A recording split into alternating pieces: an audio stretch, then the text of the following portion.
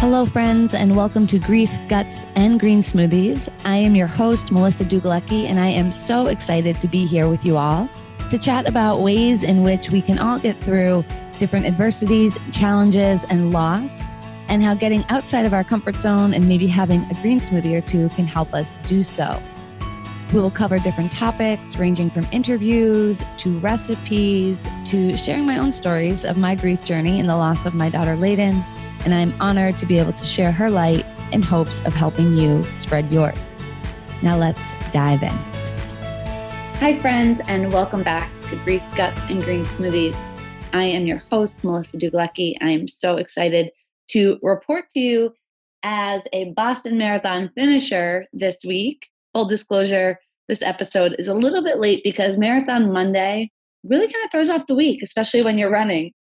But it has also inspired this sprint episode where I'm going to talk about grief and the marathon and 4 ways in which they're really similar. Last year, I actually gave a speech with Boston Children's Hospital talking about the similarities of grief and the marathon. But one really big distinction between the two that I want to address as well. So without further ado, we will dive right on in. So for those of you who don't know, the Boston Marathon is one of the most challenging, if not the most challenging marathons in the world. It's one of the major marathons. And it is, for those of you not familiar with the running world, it's 26.2 miles. It starts in Hopkinton, which is actually my hometown. I grew up eating fried dough and watching the runners go by. It was kind of one of the only things that came to my town, which was so small, it didn't allow any chains in it. So, no Dunkin's, no McDonald's, none of those things were allowed at that time. So when the Boston Marathon came in and you had 20,000 runners, it was pretty exciting. And that fried dough truck was definitely a staple in my family's routine. Fast forward, and in 2014, when my daughter Leyden and I were at the hospital, at Boston Children's Hospital, we had a discharge date to go home. And I actually have a video of Leyden from that day, and she's kicking her legs, and we were sending a video to her uncle TJ, one of my 3 brothers, the oldest of 3 boys, and he was coming to visit, and we were so excited. Leyden loved her uncle TJ. She literally melted. She locked eyes with him and did not unlock eyes. When he was there, it was as if I was not there, which I'm perfectly okay with. I'm glad that she was able to experience and feel that level of love from her uncle. So we were making a video, and in the video I said, we're kicking our legs for the marathon or something along those lines. And right after I took the video, I looked at Leyden, I'll never forget, and I said, Leyden, next year we're going to cross that finish line for Boston Children's Hospital.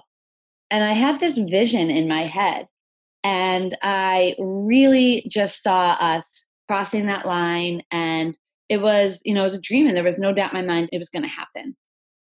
Now, as most of you know, we never left that hospital together. When I left that hospital, it was without Leyden. She lost her battle there in June of 2014. So the marathon was in April. We actually never left. We were there until June. And there were some undiagnosed and unanticipated complications with her case, which ultimately took Leyden's life.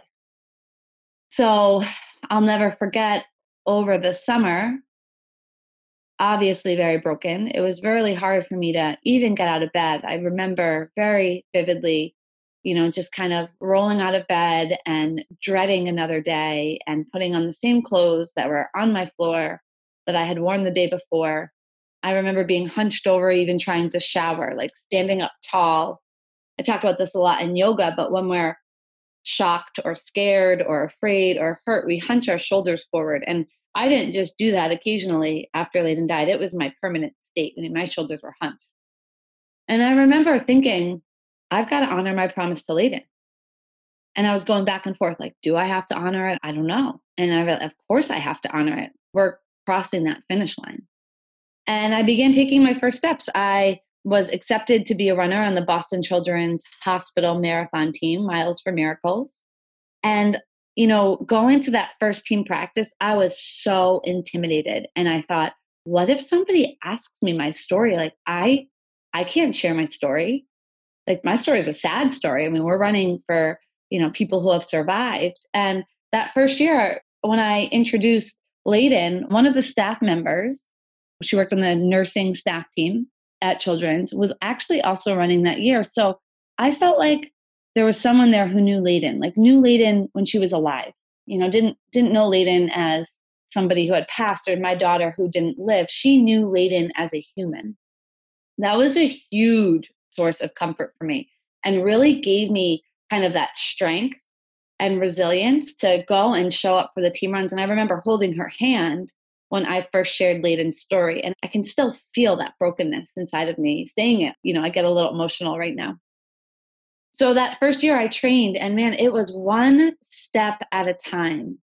And, that is one of the first parallels for me between grief and the marathon. When you start training for the marathon, you don't start at 26 miles, right? You actually don't even get to that until marathon day. You have to pace yourself. You have to build in recovery days. Some days you have to push yourself and work harder and get outside of your comfort zone physically, but then you've got to follow that up with some rest.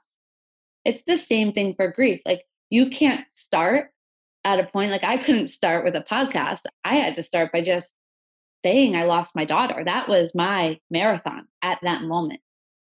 And in time, you build up and you build up to wherever your, finish line, quote unquote, is.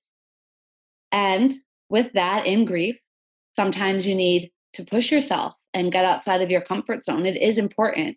Otherwise, we're not going to grow. We're going to remain really captive to our grief. So you have to push yourself. You've got to have some of those really tough days, but you've also got to nurture yourself and have those recovery days. And I think it's so important. It's so powerful for me to make that connection in both grief and the marathon, right? It's a balance. It's a dance of the two, but that prevents us from getting injuries, right? And in grief, those injuries can be actual like emotional breakdowns, maybe physical injuries, right? In marathon training, it could be more burnout or physical injury. So it's really important to recognize like these two things that play really well together. The second thing, and I'm going to digress before I get into the second thing. I trained for that marathon. It went well. I actually did have my own injury. So I did a lot of my training on the elliptical. And I'll never forget, I watched the Super Bowl and I watched all the 30 for 30s with Tom Brady over and over and over when I was on that elliptical by myself, sometimes for 4 hours. Because when you're cross training a long run, you have to add 30%. So if I would have been running outside for 3 hours, I had to add a whole nother hour to that. And I'll never forget, but those moments made me stronger. And I just remember watching Tom Brady and his grit and just thinking like, I'm going to bring that grit to my grief. And, not TB12, but I definitely have to work to bring that grit and to show up. And that's, so true. And I compare athletics and life all the time. I mean, last episode, we had Teddy Johnson on here. There are so many parallels. So the second one is another play on that. Parallel is that you do it with your team, right? And for me, that first marathon, that first teammate that I trusted was Ryan, one of Leyden's nurses that I referenced, who was running her first marathon. She was my safe place. But as I got to know other people and make new friendships and share my story and learn how to say that I lost my daughter and that I was a bereaved mom, and to have a place where we honored her birthday and to have a family that called me Leyden's mom. I'll never forget my teammate Regina calling me Leyden's mom.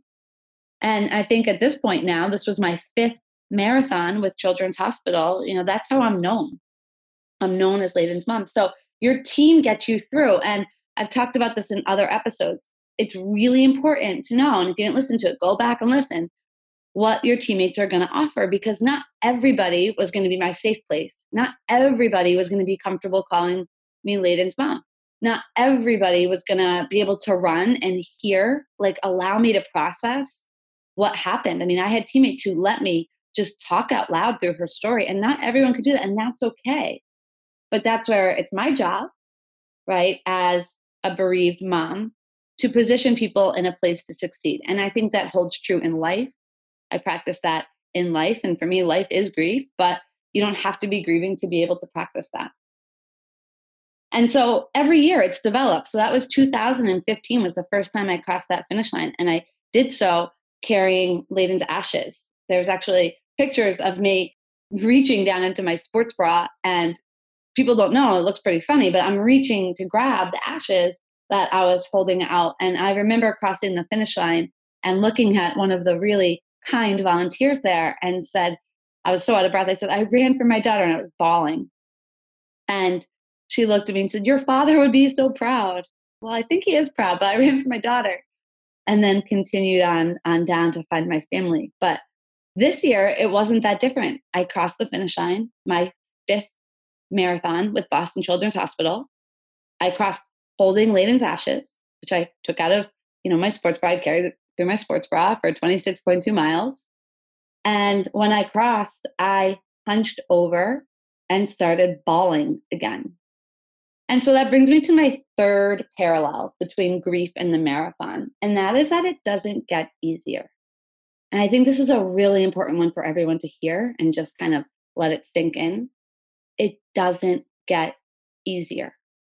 And so for the marathon, a lot of times people would say, oh, this is your 5th one. You've got this down. And I think to myself, it's still 26.2 miles. Like, where is this shortened? And Heartbreak Hill, have you seen it? Because it has not gotten any less steep.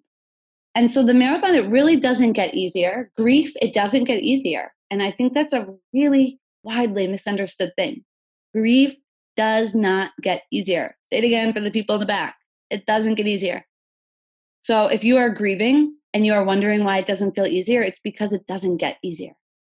What happens in both your 5th marathon and in your 5th year of grief, can't believe this is my 5th year coming on it, is that you learn how to train for it, right? You learn how to train for it. So with the marathon, that means that I'm much better with my fuel. Anyone who follows me knows I've got my matcha balls down. I've got my green juice down. I've got my recovery smoothie down. My mom said to me this year, you are a well-oiled machine, right? I know what I need to succeed. I know when I need to take rest days. Everyone's training program is a little bit different. I know how to push my speed. I know the course, right? That's a huge one. I know the course. And so with grief, it's the same thing. It doesn't get any easier. Loss is still lost. Leyden is gone. I want her back. Nothing is ever going to change that. But what changes is that I learn how to navigate through. I know what I need to get through really hard days. I know that sometimes not knowing what I need and communicating that is okay. I know what I'm going to get out of my teammates. Very similarly, grief and the marathon, they don't get easier, but we learn how to prepare for it, right? We learn how to prepare for it. And then the last thing that was really evident to me this year is that we have the choice when we're navigating through in what energy we bring. And this is a really hard one. This is a really, really, really hard one, because for me, and maybe for anyone grieving, this might elicit, a reaction you might not like. And I understand that, because I wouldn't have wanted to hear this either in the earlier parts of my grief journey. But we choose what energy we bring to our grief journey. We choose what energy we bring to our marathon. And so I realized I had the choice of being just completely broken, angry, resentful. As I've shared, her cardiologist termed Leyden's case a catastrophe. The layers of that, not easy, right? So I had all this anger, hurt, sadness, and I felt like if I carried anything but that, it meant I didn't care. It meant I wasn't hurting. Like, I worried that if people didn't see me in pain, they would think I didn't love Leyden. I'll never forget, a friend of mine, Erica, wanted to do the ALS bucket challenge. And this was shortly after Leyden died. And she was trying to cheer me up. And I was lost and in a zone, in a funk. And she was like, oh, let's do the bucket challenge. And, you put it on Facebook or whatever. And I looked at her and I was like, Erica, I can't have anybody see me smile. Right now, fast forward 5 years, I don't love Leyden any less. I don't miss her any less, right? But I've learned that I can bring what energy I choose to it. And for me, it's that use of that word and. We talk about it a lot, that word and. So I am broken. I am sad. I miss Leyden.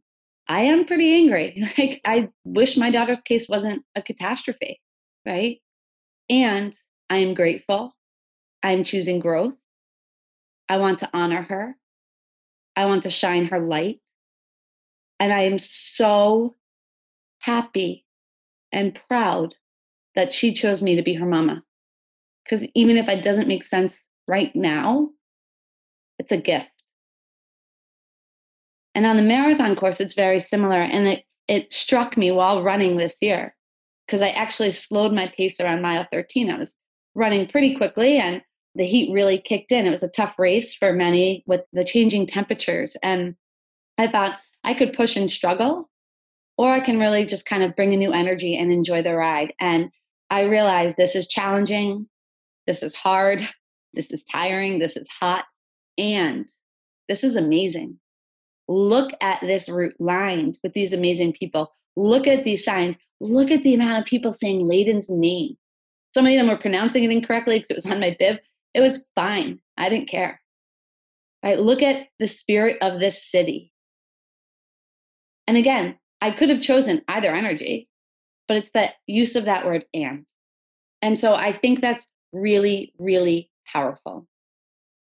Now, there is one very profound, among many others, but one really profound difference between the grief journey and the marathon. And that's that there's no finish line to our grief journeys. There's no medal handed to you when you cross a certain point. Right? And so for me, I don't attach to really physical, tangible things. So I got my medal and my race didn't end at that finish line. Right? I went right down to Leyden's tree, which is about 0.4 miles past the finish line. So I did about 26.6 miles. And I went and tied that medal right on Leyden's tree. And it's 3 days later and it's still tied there. Right? I don't need a medal. I don't need a finish line. I run for Leyden and I run for me as a mom. And it allows me to share her light, right? To spread her joy, to spread all of these incredibly powerful lessons she taught that I feel privileged to be able to share as part of her legacy, right? Her growing legacy, even if her life isn't here. But I think it's important to recognize whether you're grieving or whether you're supporting someone in grief, we can make all of these analogies to marathons or whatever it may be, right? To teammates and all of these things, but there is no finish line, right? And so you've got to pace yourself. You've got to lean on your team. You've got to learn how to train for it. You've got to take rest when you need to, right? And there's no one handing you a medal telling you what a great job you did in your grief journey. But what you can learn is learn how to do that for yourself. Right? How to look yourself in the mirror and to say, you are still showing up today. You are broken. You are hurting. You have emptiness and you're still showing up for this world. And in my opinion, that is way more powerful than any freaking medal that could be handed to you. So thank you so much for sharing in this journey, right? For helping this be a part of the intangible medal, right? Of my grief so that I can shine Leyden's light and shape her legacy. Because as her mom, there is nothing more important to me. And I so appreciate the ways that you all help me do so. For those of you local to Boston, so many of you have stopped by the tree. It is in the Boston Public Garden. The medal is still up as of now. We'll see. I'm waiting for some, intoxicated late night, someone to grab that and claim their own marathon prize, which is fine. That's fine if that happens. Right, but for right now, it's up there. And so many of you have visited and you've taken pictures. I love that. What I love more than anything is hearing how you share her story, right? And you share this story of grief and strength. And because the more we share, the more we can learn. And we are all in this together. Like we are, whether it's your grief journey or your life journey, we are all in this together. I appreciate you sharing this podcast. If this resonates with you, please go ahead and subscribe, leave a little review. All of those things allow us to spread Leyden's light even more brightly. And I thank you for that. Have a wonderful weekend, friends. Next week, I have an exciting guest on. She will be talking more about spreading Leyden's light, yoga, her own incredible story, and I can't wait to have her on the show. Talk soon.